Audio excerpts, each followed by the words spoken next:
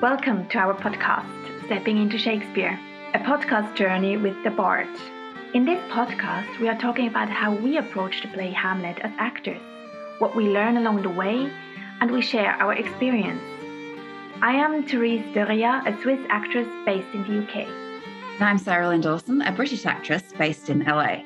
The purpose of this podcast is to document our rehearsal process with reading Hamlet. Today we're talking with Emmanuel about the characters he is reading. He reads Polonius, Laertes, and Guildenstern. Emmanuel is a very talented American actor with 25 years experience on stage, in front of the camera and behind the microphone, spanning comedy, drama, commercials, and video games. He was born in Bulgaria and schooled in England. He graduated from Stella Adler Conservatory and Shakespeare Lab at the Public Theatre in New York City. He's based in Los Angeles since 2001, and his notable film credits include Indiana Jones 4, The Other Guys, After We Fell, The Russian Bride, and his TV credits include Pandora, Flaked, Alias, Sex and the City, and Las Vegas. Welcome to our podcast. Welcome to our podcast. Thank you. Thanks for having me. So, how did you first get introduced to Shakespeare? How did I first get in? Well, besides the fact that we used to watch the BBC productions of Shakespeare, they were great back in those days where I sort of had very little knowledge of Shakespeare. They were great. There was sort of interesting costumes, and there were pretty ladies, and there was, and then, when you're in England, they also, you have to study Shakespeare. So it was kind of an interesting introduction to Shakespeare. As most things, as you know, if they kind of shove down your throat, you have to do it. Usually it was kind of, why do I have to do it? What's so big about it? So this is the original approach to it. It sort of was a bit of a mandatory also. It was interest. I mean, the language itself brings you in, and then you've heard, I guess, sentences or quotes from Shakespeare everywhere. Now we use them in everyday life. So it's kind of tickles your kind of interest. You go, well, how come? Yeah. It's for 400 years or 500 years, you still have. So you went to school in the UK, right? That was your... I did. Some of my school I went to the UK, yes. And then, but I was actually born in Bulgaria. I was born in Bulgaria. And then we moved to London, where I went to school. And then I actually moved back to Bulgaria for a little bit because my mom actually moved. She's originally from Bulgaria. She moved back. So I went there and spent some time before I actually moved to New York when I started studying acting, and so on and so forth. And do you think like Shakespeare was known in Bulgaria at that time? Or? Yes, I was just thinking, the interesting thing is part of the reason I was so interested in it is because as a foreigner who's actually adopted to let's say a new, say for example, England or, America later on, there are these advantages if you really read Shakespeare in its original language.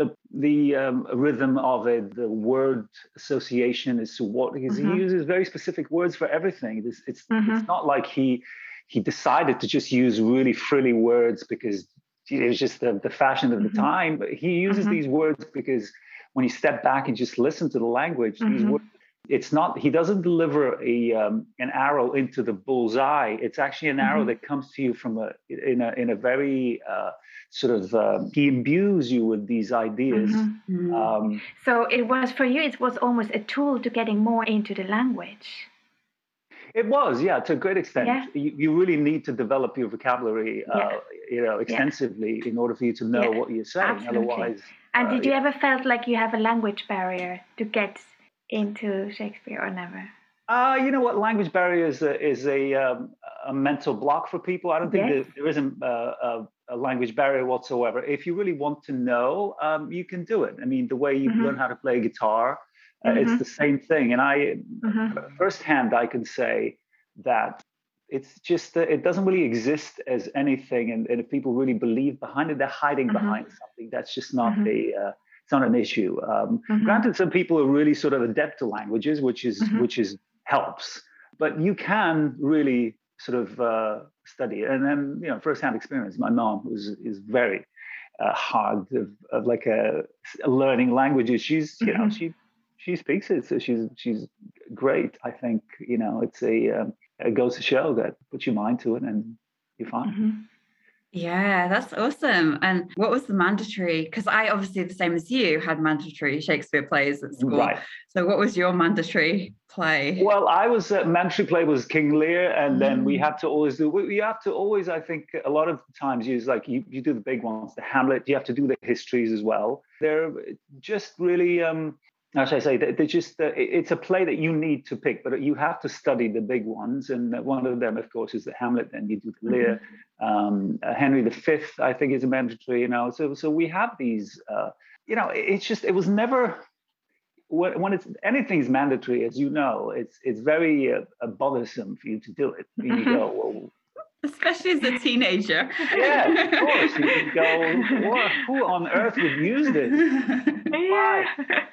Yeah, but did you kind of had a favorite Shakespeare play then in that time, or did it change over time as well? Well, favorite Shakespeare play.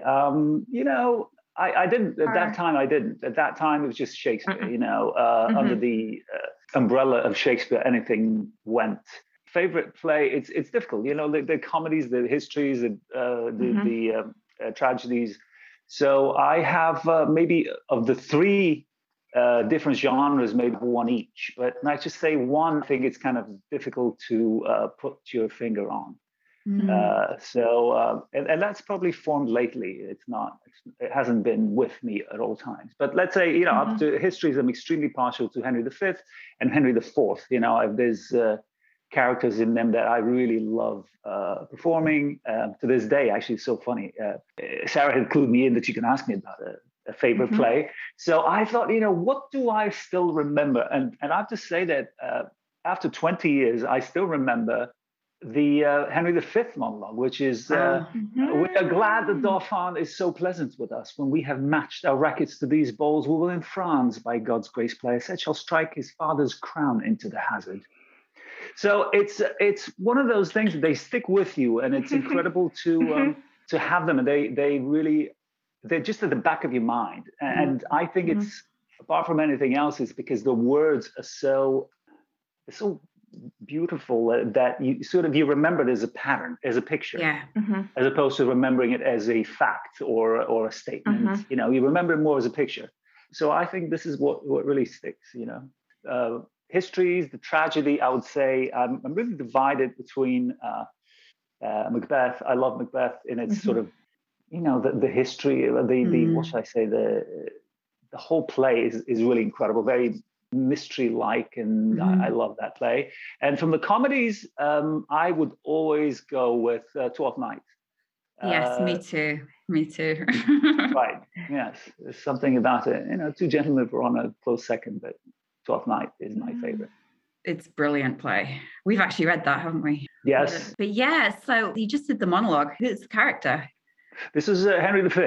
I was extremely impressed by Kenneth Branagh came out that was a long time ago. I think it was 86 or 89, was it? Or maybe it was at 90. No, it was not 86. I'm sorry. It was probably 91, 92, whatever. He came out with Henry V, and he did such a splendid job that, to me, I've seen that movie maybe at least 5 times. Wow. Yes, it's just sort of the beauty of the language, and this particular monologue is absolute favorite of mine for the fact that it's very interesting. The challenge of it is the fact that you need to really perform a royal monologue with a person who is very churlish. So put it in Shakespearean terms, because Henry V is basically I should say little rascal that runs around with the bad boys in the beginning until they throw the crown on his head and he has to become a king. So it is one of those things when you sort of when you have to account for it in your presentation and your monologue, and that goes with everything. That's what I wanted to say, is that I think I relate mostly to characters as opposed to plays. How did you relate to Polonius when you were reading Polonius? What kind of feeling or experience do you have? The Polonius was wonderful because, I had never, I've read of him, but, you need to really focus on what you do. Otherwise, I feel that a lot of times because of so many plays and so many performances have been of that particular character, I feel a lot of time people sort of tend to find one of these out of the box character sort of shapes, and then they just throw it on stage. It's wonderful. It works. It's stood the test of time. But I'd like to really put my stamp on things the way they're done. And I'd like to kind of form my own opinion. So when you're asking that, I formed my opinion based on the words, what he was saying. I tried not to be influenced by any performances because I've forgotten. Like I've not seen Hamlet in many years. It was just the words themselves really form your opinion, the way he speaks. And then, as I was telling Sarah, I performed it. I think it was just not, I hadn't really tried to, I didn't spend much time on it. So it was just a bit of a suggestion as to which direction I would go if we would just stage it as a play. So I felt that in this particular instance, Polonius was a little bit kind of mumbly. And then, because you thought he's old. When I was listening to you, I had like an older man in my mind. Yeah, he's old. Also, he seems to be sort of, he seems very wise. He has these. He does have some great lines. Yeah, he seems to be one of these people that sort of, always has this. He's very smart, and he's the king's, consort. So he has these things about him. But the fact that he was forgetting, where was I? So that is a clue. That those are great clues, And when you read the lines, there are great clues about the character. This is why I think Shakespeare's the first one. It was a funny thing. What I was thinking is that Shakespeare's the first one to really develop characters, like really develop characters in terms of how they speak, in terms of most times people turn from mannerisms as well. I mean, lots of these huge actors, it's about mannerism. How do these people, how do they act? What's their mannerism, on stage? And in terms of when you ask, what is the favorite plays? I personally feel that, plays are plays. Shakespeare got them from these old Italian plays. He cobbled them together from this play and that play. Oh, isn't it going to sound great? Oh, that's going to be wonderful if this happens. But I think the biggest, what should I say, the biggest, lost words now, contribution that he made is those characters that he created. Leave aside the plot, leave aside everything else. But the way they drive the story through is what I really enjoy. So. Yeah, it's fascinating. And you guys, I don't know if you know, but I was reading yesterday that Hamlet is based on this old story, I think, about Hamlet, who was this legend, and he took the story and he changed it. And so it's really interesting, when you look into his journey as a writer and how he... Oh, yeah. Yes. I mean, he's back in those days, they didn't have really these the laws that we have now.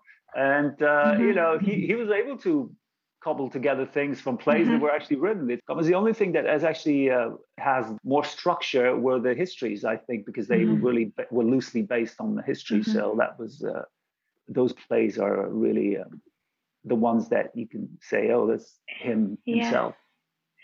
Have you read Polonius before? I had not, no. No, it was the first time you interacted with that character. It was the first time I interacted with the character, yes. And did you have a line which made a special impression on you, or?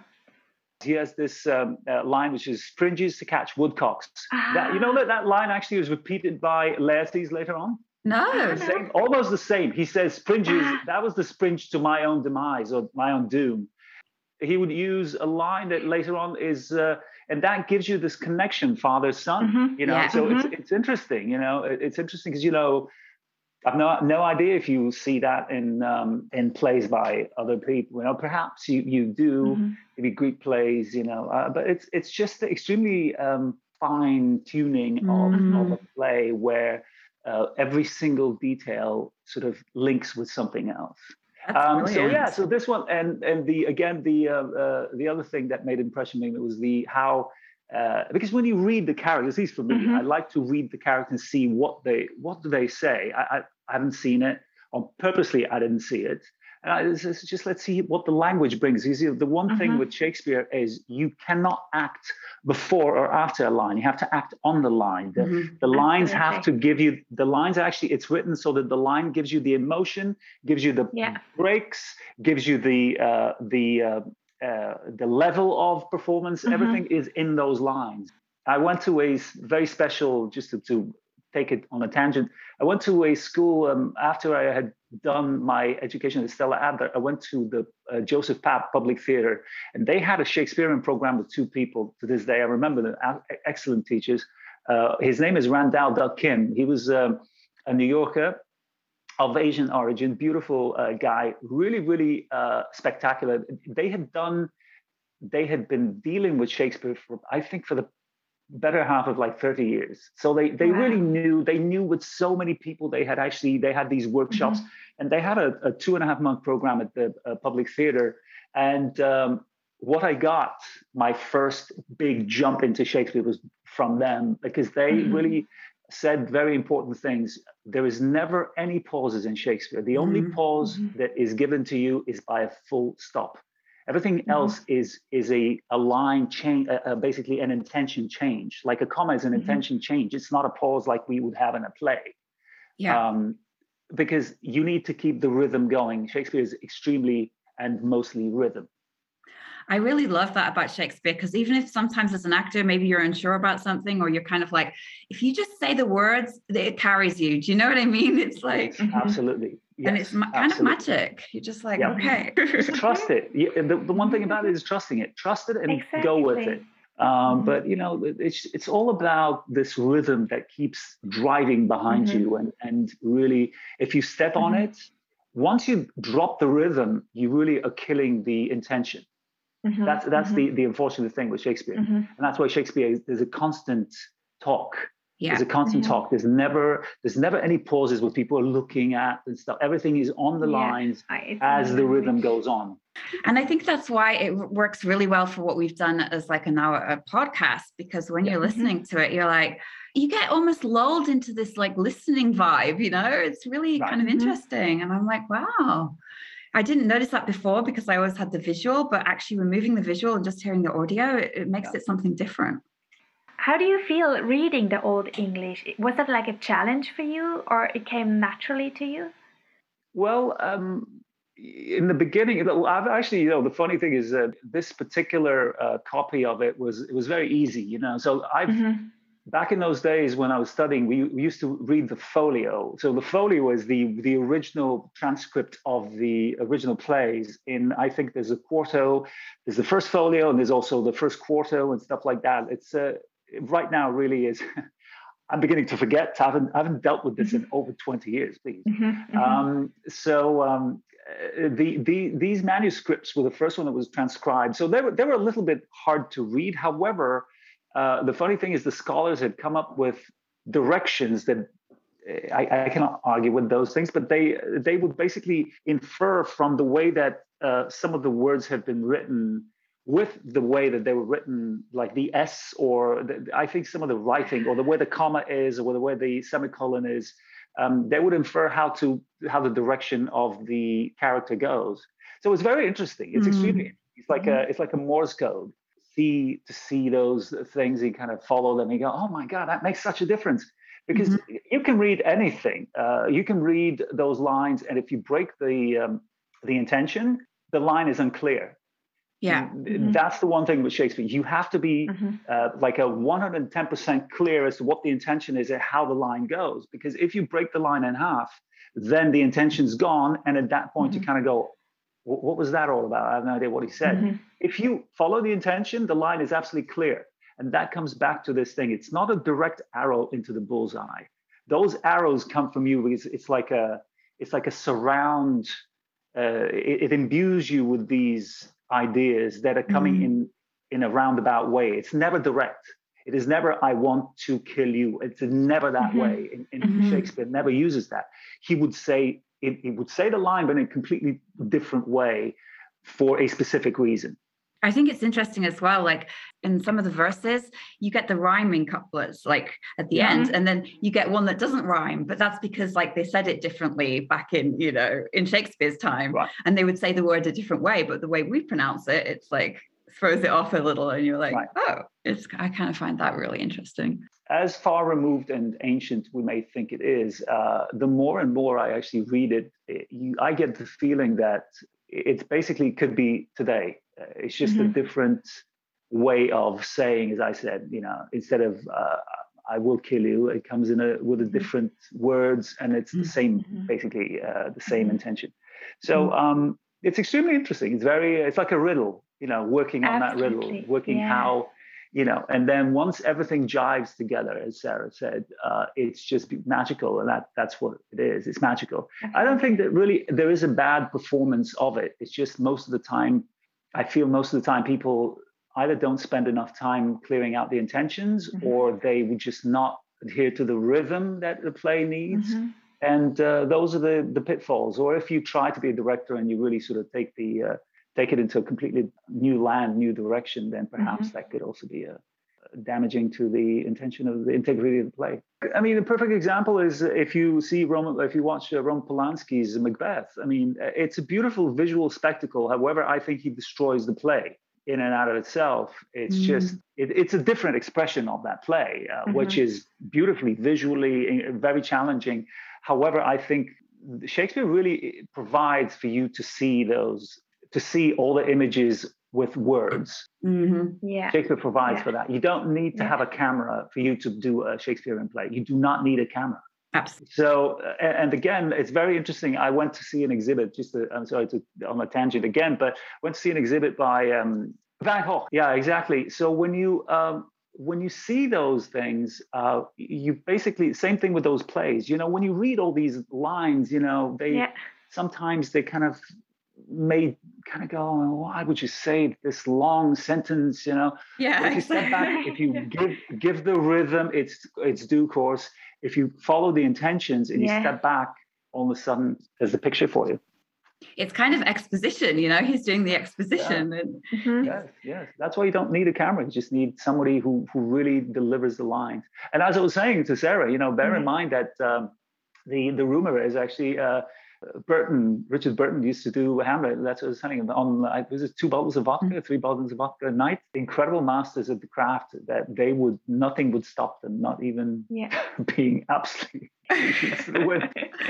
I mean, we're doing a reading, so it's one thing, but memorizing all of that takes some brain power, doesn't it?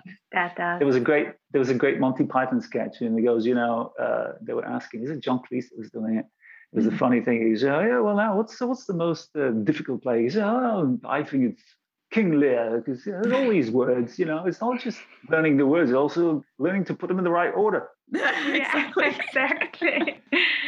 Yeah, but the artwork of Shakespeare is so rich and it fascinates so many people. I think that's really, and everyone tries to find their own approach in different mediums. And I think till this day, that makes it so outstanding, isn't it? Yeah, definitely, 100%. And I think, like Emmanuel was saying, like we all have our characters that we resonate with and people we like, and those monologues stay with you and those characters stay with you, actually. Yeah. And what about reading Laertes? Because what character have you read in Hamlet? Like, because I know you've read Hamlet before.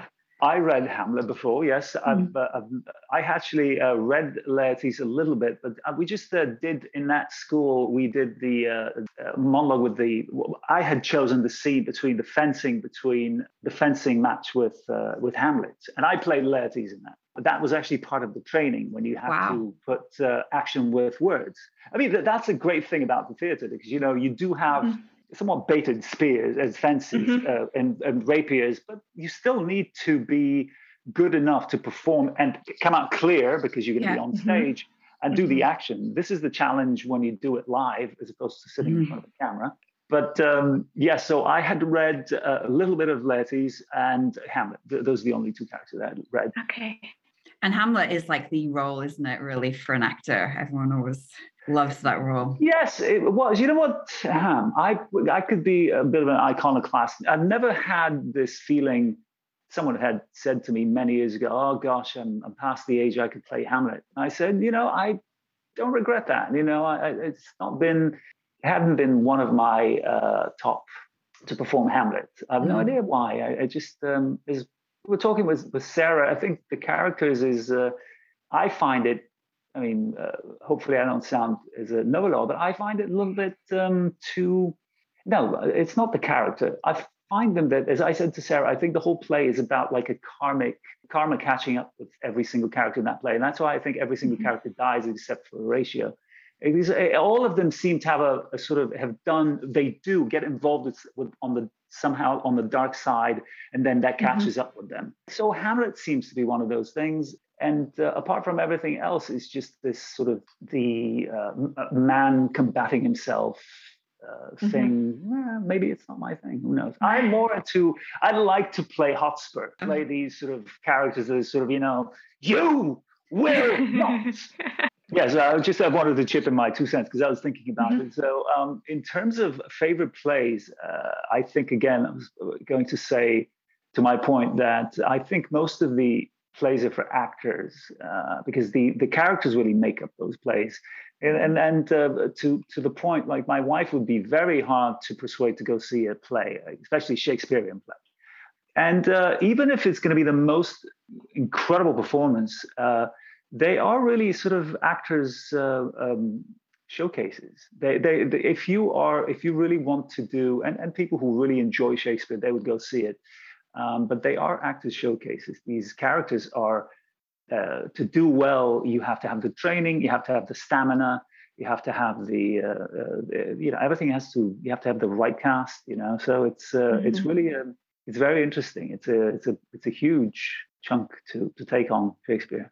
Yeah, it definitely is. But, what I loved about our readings is just being able to collaborate with you guys and work with you guys, because it's it's fantastic. It's incredible that with Zoom now we could just bridge the world. We have Switzerland. Absolutely. Yeah, it's amazing. And just to think we're not even in the same time zone, but we're just interacting in that moment. And I feel like I learned so much, honestly, to see everyone, how they approach the characters, the different ways.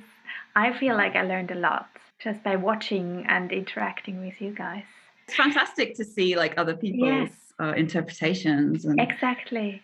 Anyone you don't have to be an actor. It's very interesting to even learn from a layman that would just read lines, because everyone just gets something from them, and it's incredible. But the language itself just really structures it. Again, I don't think the accent matters. I mean, nowadays, you can see that everyday people, and a lot of these. I mean, these people are not English to begin with. I mean, look at a lot of the histories, they're not English. Those people are not English. They were basically brought into an English language because, he was the one that tied it all together. But you can have any accent and read Shakespeare. Any accent, as long as you're clear. Yeah. Yes. I mean, don't Cleon, or let's say, for example, it's not Cleon, but a lot of these names are not English names. They're not English. Yes. A lot of the plays are taking place in old Albania, let's say Italy, all over the place. Why should they sound Anglo-Saxon? They don't have to. They don't have to sound Anglo-Saxon. You can have German accent, you can have French accent. Yes. Why not? Yes. Yeah, definitely. And that's what I was saying to Ruth, Hamlet is set in Denmark. Danish. You can have Danish accent. Why not? Yeah, you can't worry about that. And I think it sounds really nice in different accents. I really like Shakespeare in different accents. It sounds awesome. Well, thank you so much. This has been brilliant. Thank you for having me here. And let's do it more often. I'd love that. And just keep me in mind for Henry V. Yeah, definitely. In our next episode, we will talk about the character of Hamlet's father, who appears as a ghost, played by Bill Jackson.